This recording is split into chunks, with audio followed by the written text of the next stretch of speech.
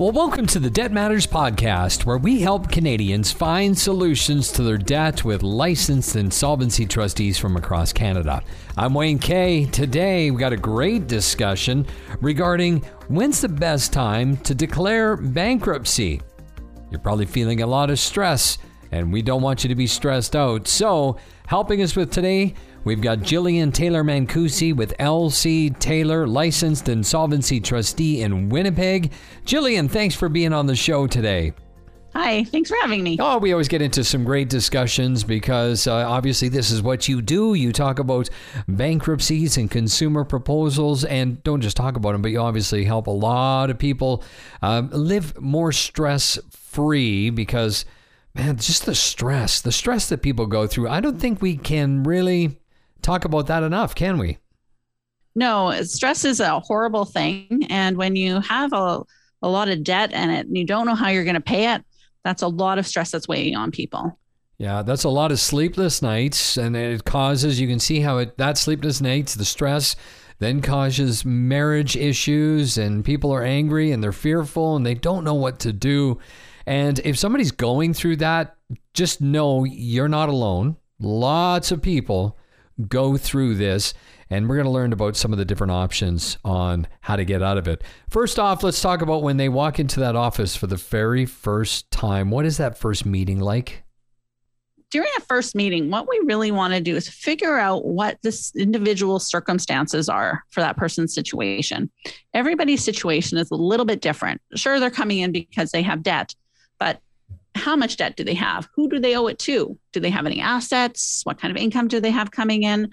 When you take all of that information, then you can start to really look at their situation and what options are available to them to get that fresh start. Mm-hmm. So you go through all that information, and then you say, here are a bunch of different options. So people need to understand, you don't just walk in and all of a sudden, okay, well, we're going to file bankruptcy. No, that's not how it works. You get a bunch of different options. Now, what about emotionally from when they walk in? Because there's probably nervousness. Yeah. When somebody walks in the door, you can see they're nervous. They don't know what to expect. In the past, there's been a lot of negative connotations out there about bankruptcies and trustees. So you really can see a look of they're scared, really, is what they are. And you can see that. So then you sit down and you talk to them and you find out their situation, and you find out what caused their financial difficulty. And a lot of times a lot of people just assume, oh, they can't manage their money, but that's not the case. You find out about people whose marriages have broken up, or they have severe health problems. They're not able to work any longer, or they've lost their job, or their small business has gone under. So you really get to sense what their personal situation is and give them some options. And that leads to the best part of my job, is because when I can find a solution for somebody and see that weight lifted off their chest, and, they'll start to laugh or they'll leave with a smile on their face, then you know that you've done your job. I love that. And I think that was the most important thing to be said is they walk in with just severe stress.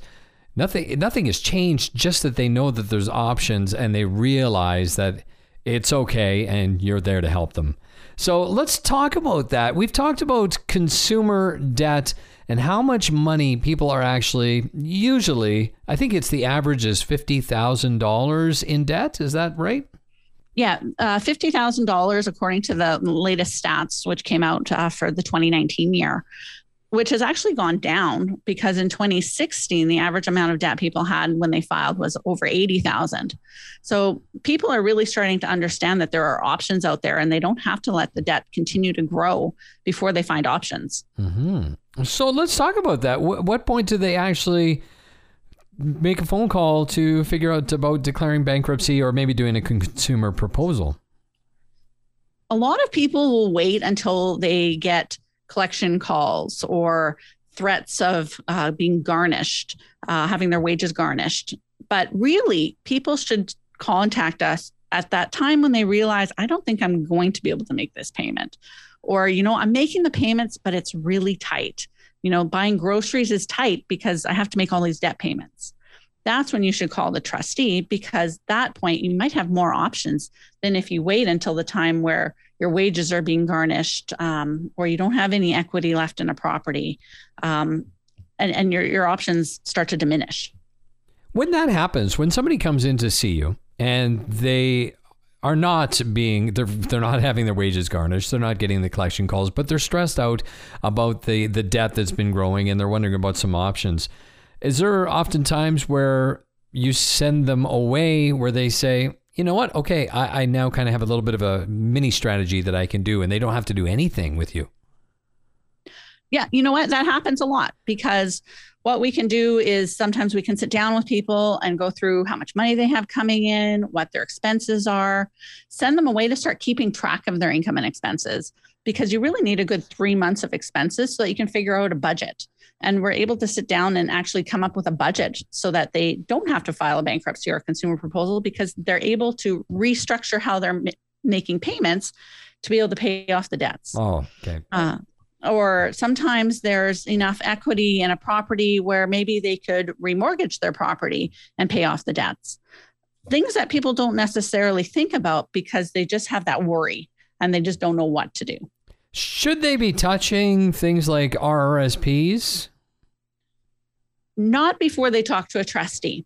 And the reason I say that, for example, in Manitoba, where I am, RSPs are exempt from seizure. So what that means is if you were to go bankrupt, the trustee isn't able to cash out your RSPs. So you might have other options before you start cashing out your RSPs. RSPs are there for when you retire. And you'll be really happy when you retire that you did not cash out those RSPs. The other thing about cashing out RSPs is there's a good chance you're going to owe on your income tax, because RSPs, when you get them, lower your taxable income. So there's a good chance that you might get an income tax refund. But the opposite's true when you cash it out, because when you cash it out, the amount you cash out gets put on top of your regular income, and you're likely to owe income tax on that. So there's other connotations that can happen if you cash out an RSP. Oh, okay. So that's really important to know, because a lot of people will say, well, I need to make this payment, and so I guess I'll just borrow from the RRSP. Is that the same with a TFSA, tax-free savings account, I guess, or can they seize the TFSA? Yeah. So a tax-free savings account is something that can be seized. There are different exemptions depending on how it's invested for things like exemptions for cash on hand. But you don't run into that same problem with income tax that you would with an RSP. Mm-hmm. Okay. So savings are a little bit different than an RSP. Gotcha. All right. How about reaching out to family and friends and borrowing money? Is this a good idea? Definitely not. You don't want to borrow money from family and friends, because if you're having to borrow the money to pay back your debts, there's a very good chance that you're not going to be able to pay back your family or friends. And if you end up in a situation where you end up in a bankruptcy and you owe your family and friends, they're creditors in your bankruptcy, and you're not able to pay them while you're in bankruptcy. Yeah. So you don't want to borrow from family and friends. Okay.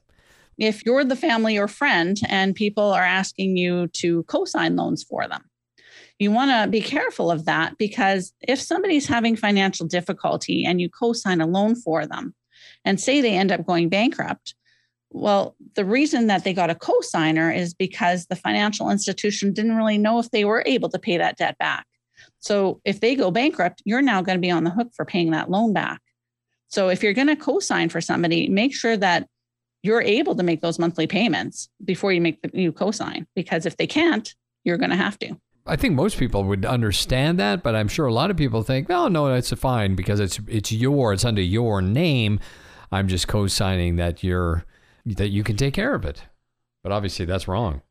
Right. And people don't necessarily know what your financial situation is. Right. They might just think, oh, heck, they just need a co-signer. No big deal. But no, they need the co-signer because the financial institution doesn't necessarily think they can make those payments.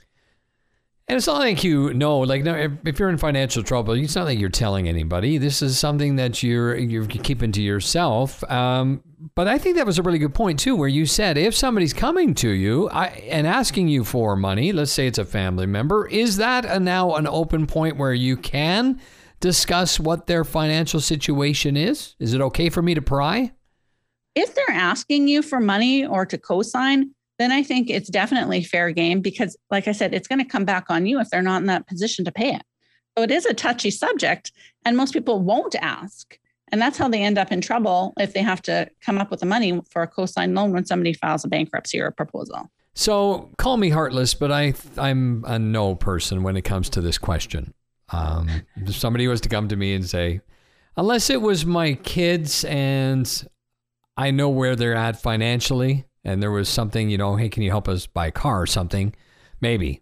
But for the most part, no. And the reason I say this is because I know somebody who lent money and he didn't have a lot. So he used his line of credit to help another guy get $10,000 who then couldn't repay his debt back to this person. And he ended up having to declare, I think he did a consumer proposal, and the other guy kept the $10,000. Exactly. It's exactly the same situation. And you got to be careful because you said maybe if your kids asked. Well, maybe if your kids asked, you co-signed it, but what if they defaulted and they came to you? Could you afford those payments? Yes. You'll do a lot of things for your, rhetorically, you'll do a lot of things for your kids because you want to always help out your kids, right? Yeah. It's kind of the rule of thumb. You always do things for your kids. But I think that's the hardest thing that I have to tell people is just because they're your kids doesn't mean that you have to go into financial difficulty for them. Mm-hmm.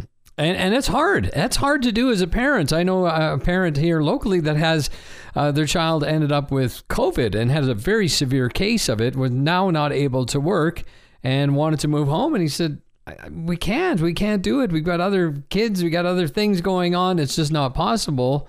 And that person had to go figure it out on their own. But yeah, my friend was gutted that he had to do this. Yeah, if you can help them, great. By all means, help your kids out. But don't put yourself behind the 8 ball because you want to help your kids. Do you see that happen a lot? Actually, we do see that a lot. People will get loans to pay for things for their kids or help their kids out when they can't afford it themselves. They're having a hard time buying their medication or buying their groceries, but yet they're sending money to their children to help them out. Whoa. Or sending money to help their kids with school, which is great. Like everybody wants their children to have a great education, but it shouldn't be to your detriment. Right. Okay. So that's an important thing for us all to learn. As you said, to our detriment. It's okay if you have extra cash after I put away my money for my retirement and everything else is taken care of. Then if I need to help out a little bit, I can. Right. Exactly. Okay, that's good. Don't be a nice person, but do it if you can afford it. Right. Gotcha. Okay. And I'm sure that would be a miserable discussion for a lot of family members to say no. Yeah, it's really hard for parents and grandparents to say no because they feel like they're saying, oh, well, I don't love you, I don't care, but that's not really it. They're saying, I do love you and I do care, but I can't help you. Mm-hmm. Okay. So that's a deep one. I think it emotionally, it would be hard on a lot of people, as we just talked about. What else do we need to know regarding when the best time is for declaring bankruptcy? Let's say you start getting these collection calls. Your debts are now in collections. Are there still options at that point? Yes, definitely. As soon as you file something like a bankruptcy or a consumer proposal, there's something called a stay of proceedings that goes into place. What that means is that nobody can sue you, garnish your wages, or take any other collection practices against you. And that's immediate as of the filing of the bankruptcy or the proposal. So if you're getting collection calls or you got a statement of claim that your creditors are taking you to court, what they're trying to do is get a judgment against you. And once they get that judgment against you, then they can go back to court and apply for a garnishment order. So once they start to garnish you, they can take 30% of your gross wages. So that's a big chunk of money that comes off right off the top. So if you file a bankruptcy or proposal, that stay of proceedings goes into place automatically.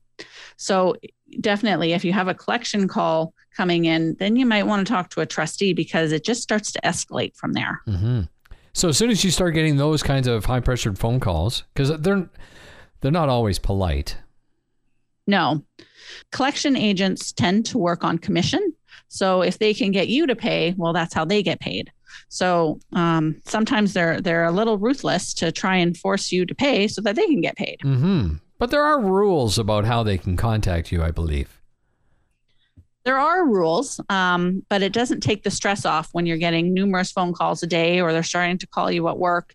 Even though there are rules, doesn't mean that sometimes they just don't push the line a little bit. So if all of a sudden the person's getting garnished wages, that 30%, ouch, because that now what are you going to do? Because you couldn't afford to make the payments beforehand. Now all of a sudden you're losing 30%. Will that, when I reach out and we start that consumer proposal, will that stop that 30% from being garnished as well?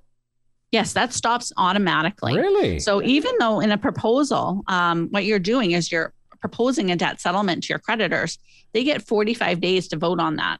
That stay of proceedings goes into place right at day one when you file. So that stay takes place that whole 45 days until you know what's happening with your proposal.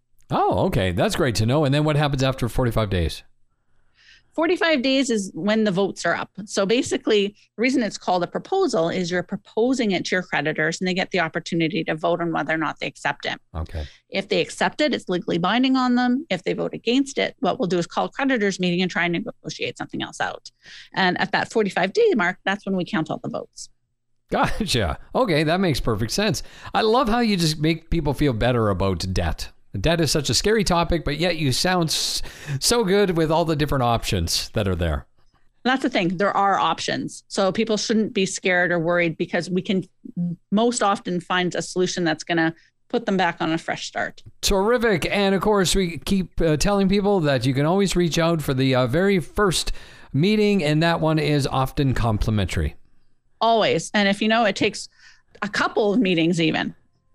We want to make sure that you understand your options and that you pick the best option for you, because you don't want to pick an option that's going to keep, cash flow tight and keep you stressed out. You want an option that's going to get you back on your feet. So if it takes more than one, it takes more than one. I love it. Jillian, thank you very much for all the information on the show today. Oh, you're welcome. Well, that's Jillian Taylor Mancusi from LC Taylor, licensed insolvency trustee in Winnipeg. If you want to learn more or schedule that free consultation with LC Taylor, you can head over to lctaylor.com. And that's it for today's Debt Matters podcast. Make sure you subscribe wherever you get your favorite podcasts from. And of course, for more information, you can always check out debtmatters.ca. Thanks so much for listening.